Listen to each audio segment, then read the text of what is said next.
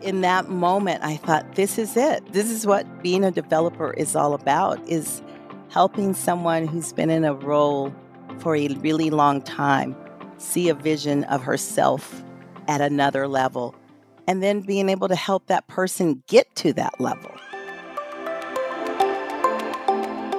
As a leader, when the people you lead are successful, that's when you're successful. I'm Rebecca Metter, and this is Moments Move Us, a people-first podcast unlocking the power of meaningful moments by bringing you stories that inspire. At a young age, Cassandra Crowe-Jackson was told that she was a healer, and she found her strength in making people feel seen. As Chief Experience Officer at Sharp Healthcare, Cassandra works to build her team up so that they can be the best versions of themselves. In this episode, Cassandra shares her passion for what healthcare should really be about and how it all started for her in a hospital gift shop many years ago.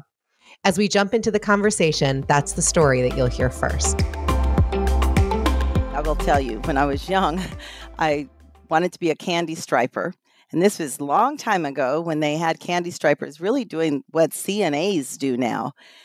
And I was with a nurse, or probably a nurse's aide, and I was like, oh my God, there's blood and other bodily fluids. And she was like, maybe you're not cut out for this. Why don't you work in the gift shop? That was how I really got into healthcare. But my first formal job was in marketing in healthcare. And then I was able, from that marketing space, to launch into the world of patient family experience, back then called service excellence. And that was where I really found my true niche and my true purpose and passion and calling, really, in healthcare. Still in the healing aspect, but in a different way. Definitely. And did you find, I'm just curious, and I don't know if this was like a long time ago when you were in high school still, but when you started to work in the gift shop, what kind of experiences did you have there? And do any like inform the work that you do today? Well, it was all about people still. And it wasn't even so much in the gift shop. From the gift shop, you had like a little magazine and book cart. And that's what I did. So I was the person who carried the books and the magazines to offer to people in the hospital to read. So I could do that, which was still, in a sense, it was very healing because it brought people a little bit of joy. So that was my gift of healing, because my great grandmother always said I was a healer, which to me meant, back in the day, for a girl, there weren't a lot of girl role models as doctors. So it meant you were going to be a nurse.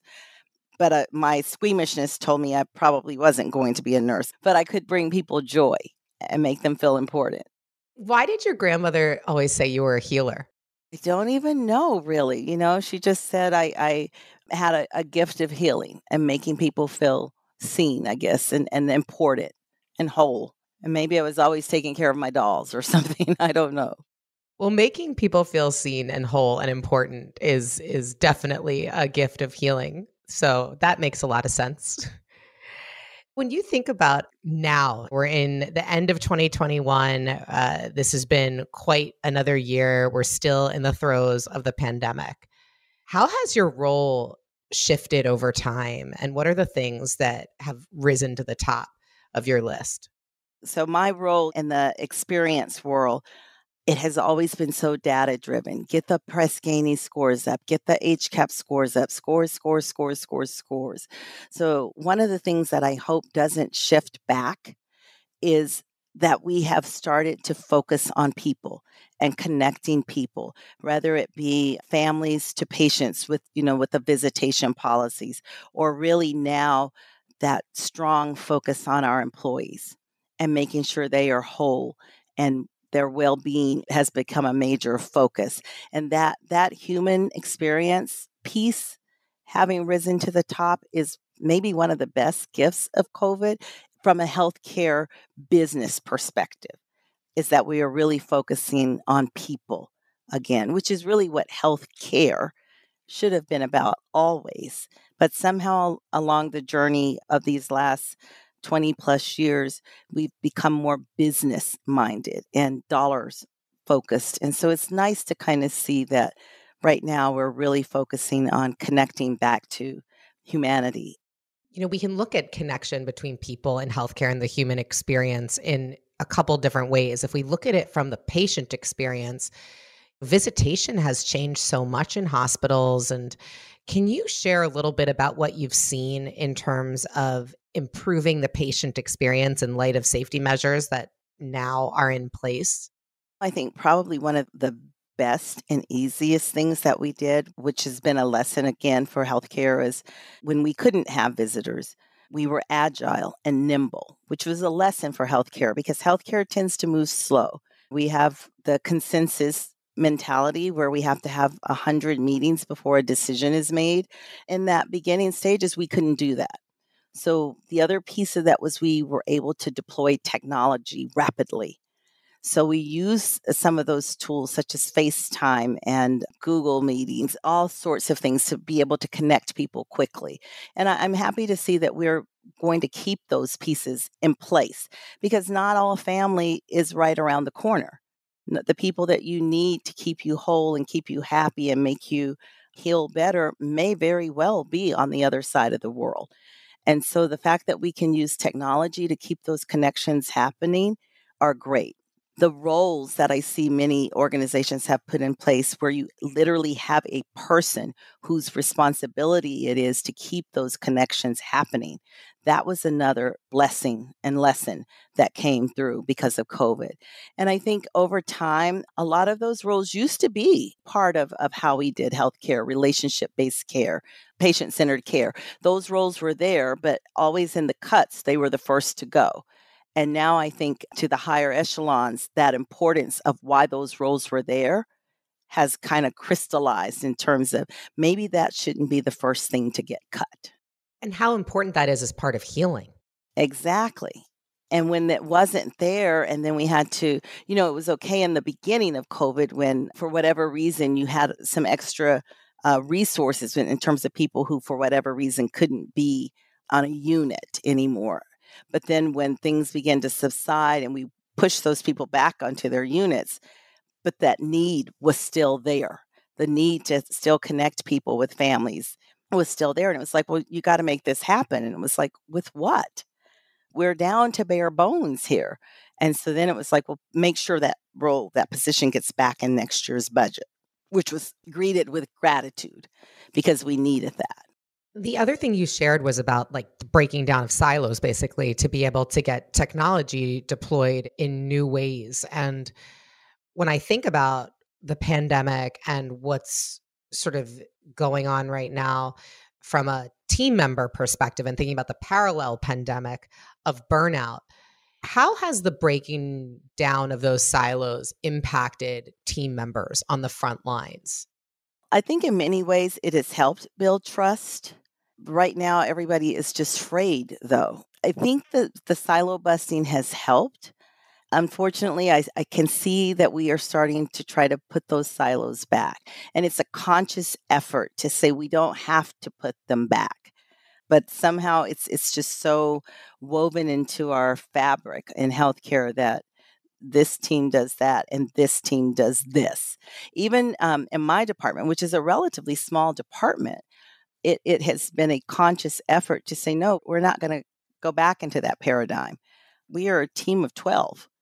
And so there's no longer silos. Everybody will learn everybody's role. Not that you will be an expert at it, but you'll have an understanding and an appreciation of what each other has to do.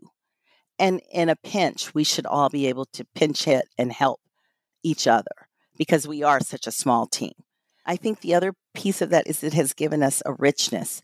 We do a big employee event every year called our all staff event.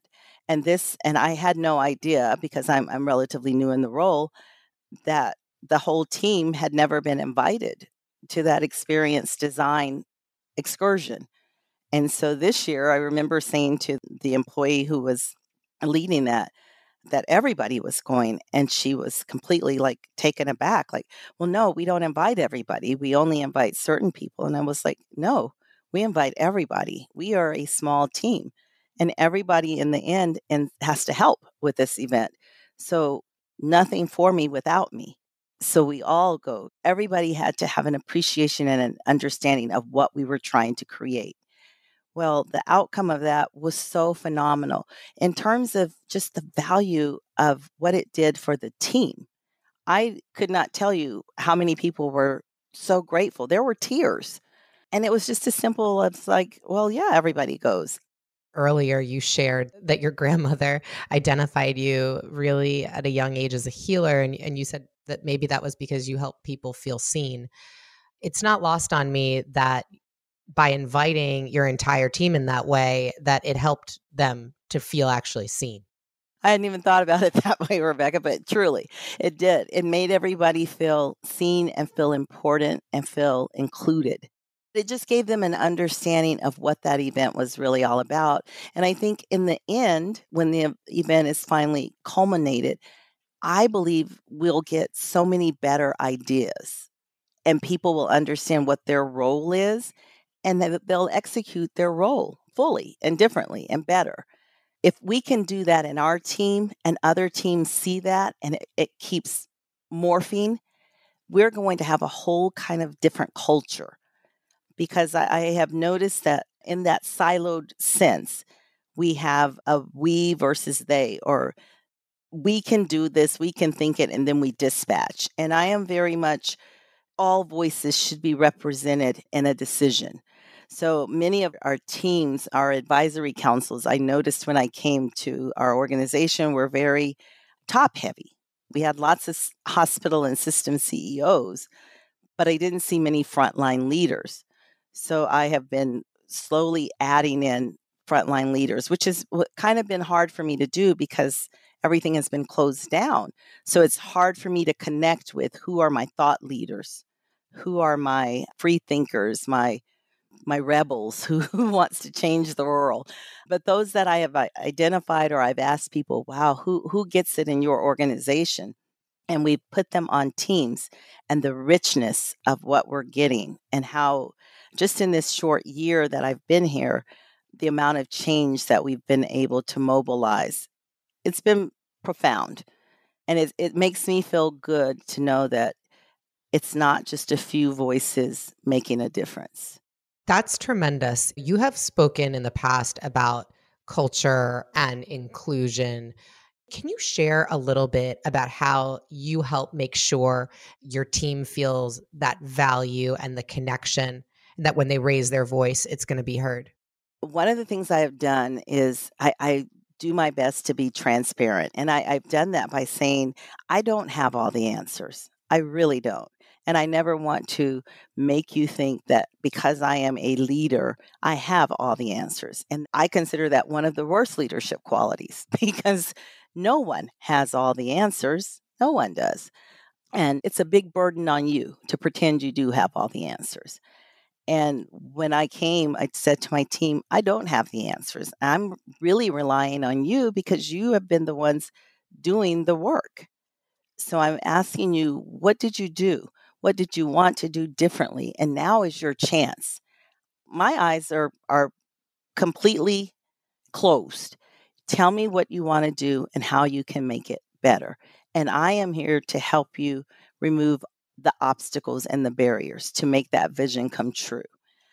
The other thing I did, which you would think it happens everywhere, but it hadn't, was I shared the strategic plan, which was another simple gesture. And I remember one of my employees said, wow, I've been here 3 years, and that's the first time I've seen the strategic plan. And I said that I believe everyone needs to see what we're working towards so you understand what your role is and what we're working towards.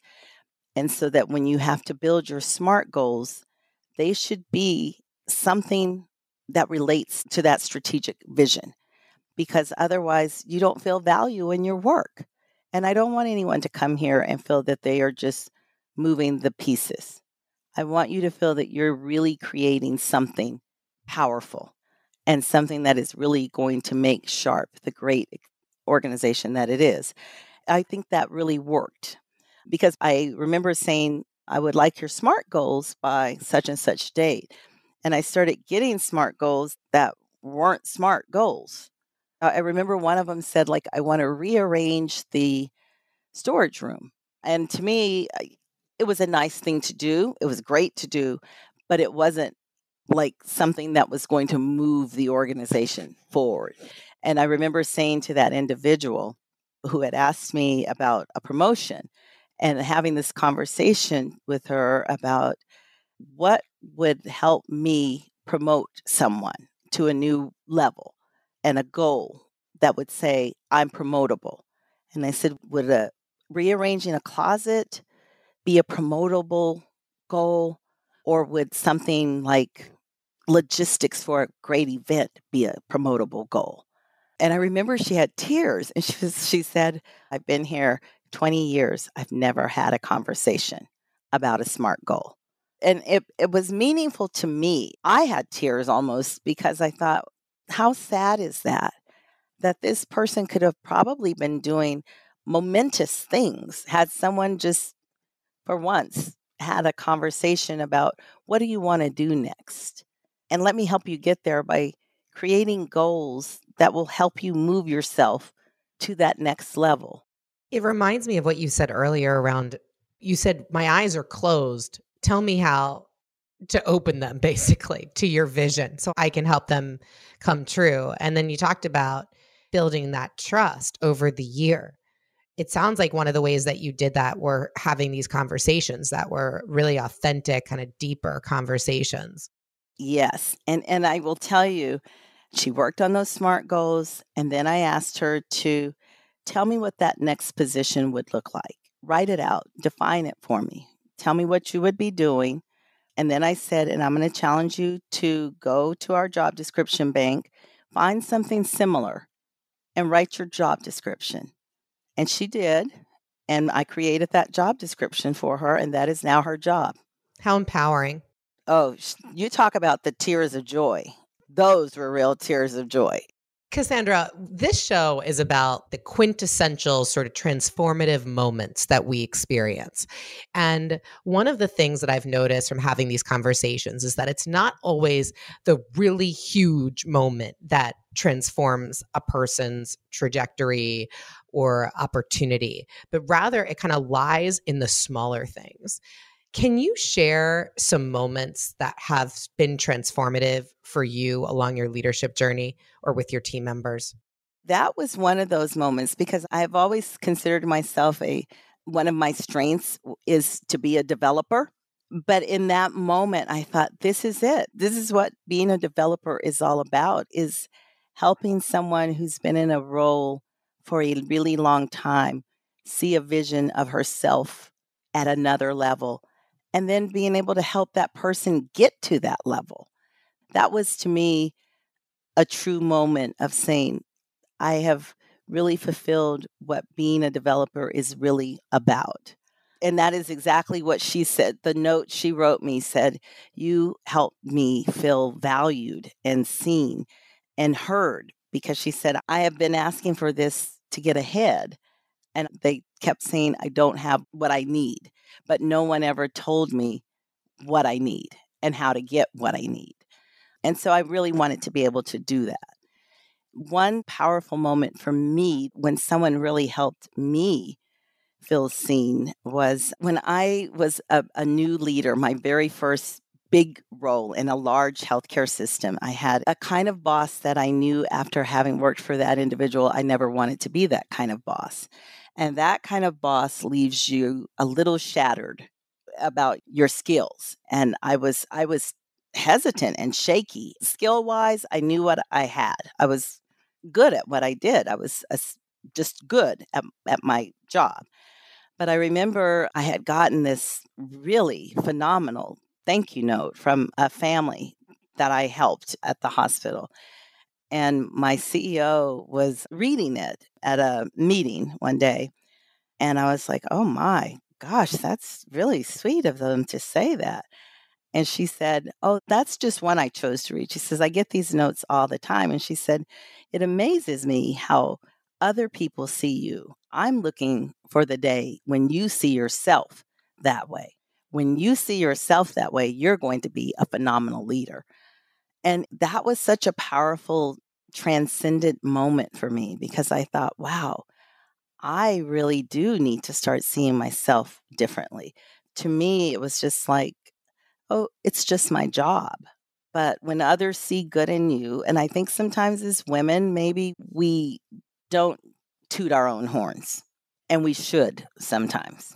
I agree. And that is an incredibly powerful comment by your CEO at the time, because feeling seen is one thing, and then knowing that's a reality of how you connect with others is another piece where it really allows you to kind of bring it in every conversation, in every moment, and you feel the value that you bring, not just on the other side of the street, so to speak. I wonder, Cassandra, it is hard, I think, for women to sometimes feel the value that we bring and be able to verbalize it.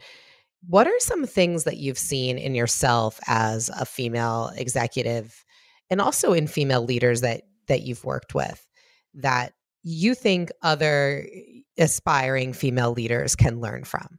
I think the days, Rebecca, when I am very cognizant of being fully present with people are my best days. And those aren't always there, because some days you're just in motion. You have so much going and so many meetings, and you're running back to back that you can't really be present because you're thinking of the next thing in the next meeting. But on those days when I can just exhale and slow down and sit and breathe and hold space for people and listen to what they have to say, at the end of the day, I feel so much better. And when I write my 3 things that I'm grateful for the day, those are always the best days because I feel that I've helped people. And for me, that's a personal high. But on those days when I'm harried and I just can't connect and I don't listen and I miss things, or I say something in my harried state that I think, oh God, I could have done that better. Those days aren't good. So I think when we can just slow down enough to be fully present with other people, the days are just better days.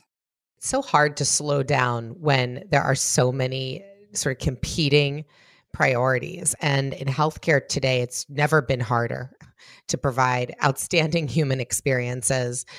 How do you slow down, and how do you tell team members and the organization to slow down? It's not easy. And I've had to ask Dawn, and she is amazing. She literally builds time into my work week, just focus time, work time. Outlook, or maybe it's our Microsoft system, gives you this thing. I don't know what it's called. It's like collaborative time and focus time.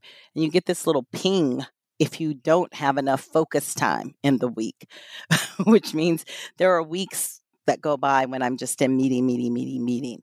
And so she's kind of come back and put in chunks of time for me to work. And I love those chunks of time. Unfortunately, they tend to get eaten up by other people. But I think you almost have to build in that time to slow down.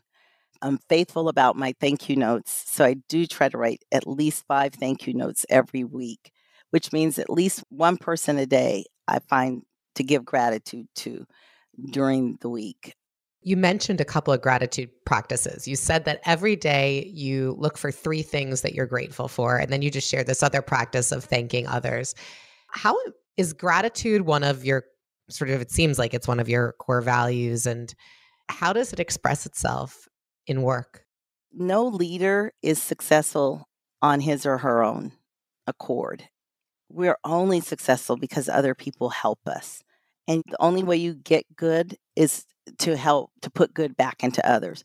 So even if it's something as simple as, thank you for letting that meeting end early because it gave me 15 minutes extra to do this, or thank you for the gift of time, or whatever it is.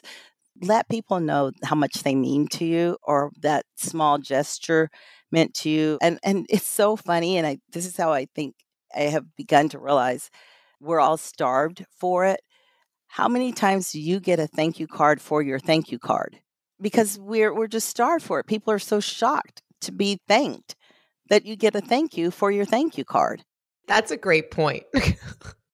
And then do you have to write a third thank you for the other I thank you know. card? I think I've learned to cut it off. You have to cut it off at that point. Cassandra, one of the things that you had mentioned before was how you have transformed evaluations. And I was thinking about that because you were talking about how we need to really slow down to find time to reflect. And one of the things that we did at Wambi was we moved from a biannual review process to quarterly. And we've been talking about how important it is to be reflecting on your experience. And I even hear many times from my team, well, it takes so much time to do these reviews. And I hear that because it is hard when there's competing priorities, but it is so unbelievably important to pause and just kind of take it in.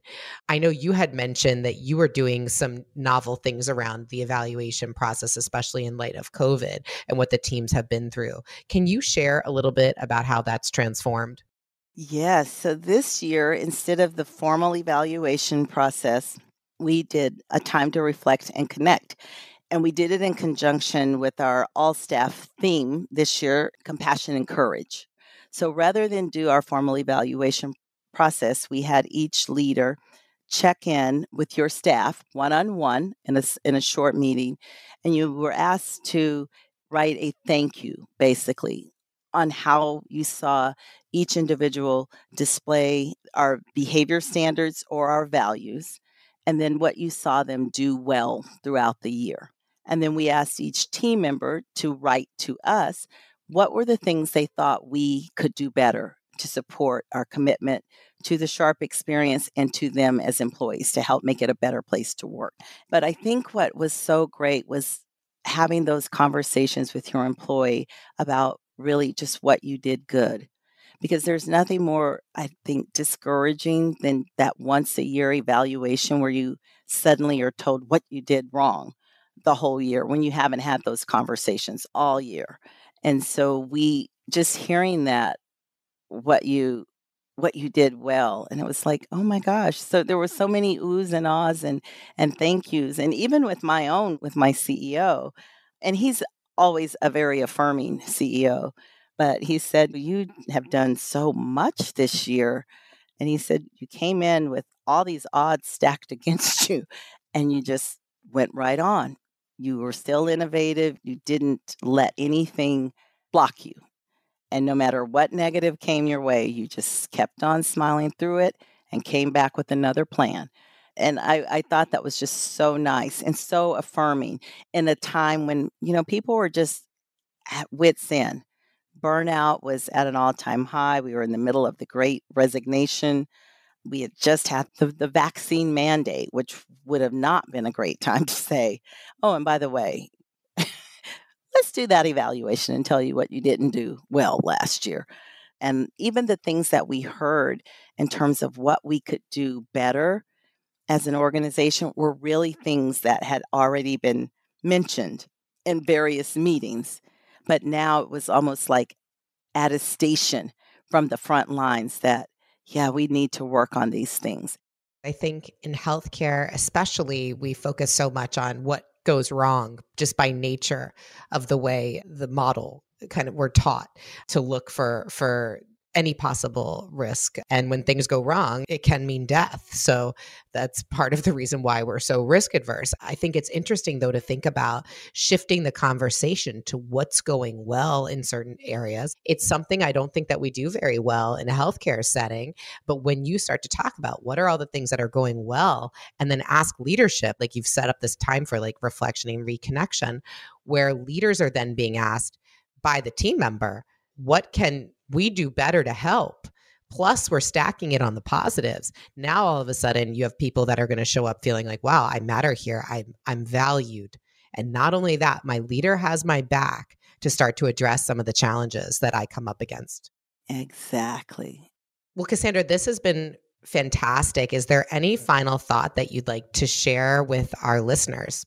I think if I could just say one word of encouragement, and that would be to just stay positive with people or stay present and positive, definitely. But whenever you can, if you can take that pause and just say, when someone is talking to you, am I present in that moment? Because you listen at a whole different level when you're present. And it's hard. Like you said, Rebecca, our minds are constantly wandering because we have so much going on in the world, especially right now. But it really does change an interaction when you can be present with someone. It does make the moments matter. So well said, Cassandra. Love it.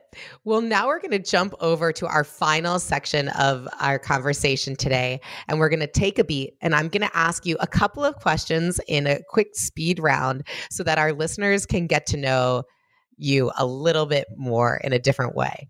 So, first question, what's something that less than 10% of your work family know about you?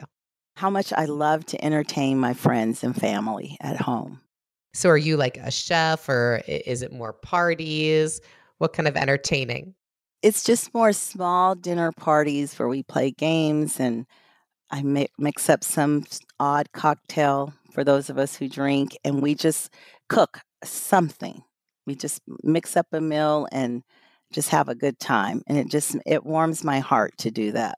Well, that sounds like a lot of fun. What's a recent cocktail that you made that was unique?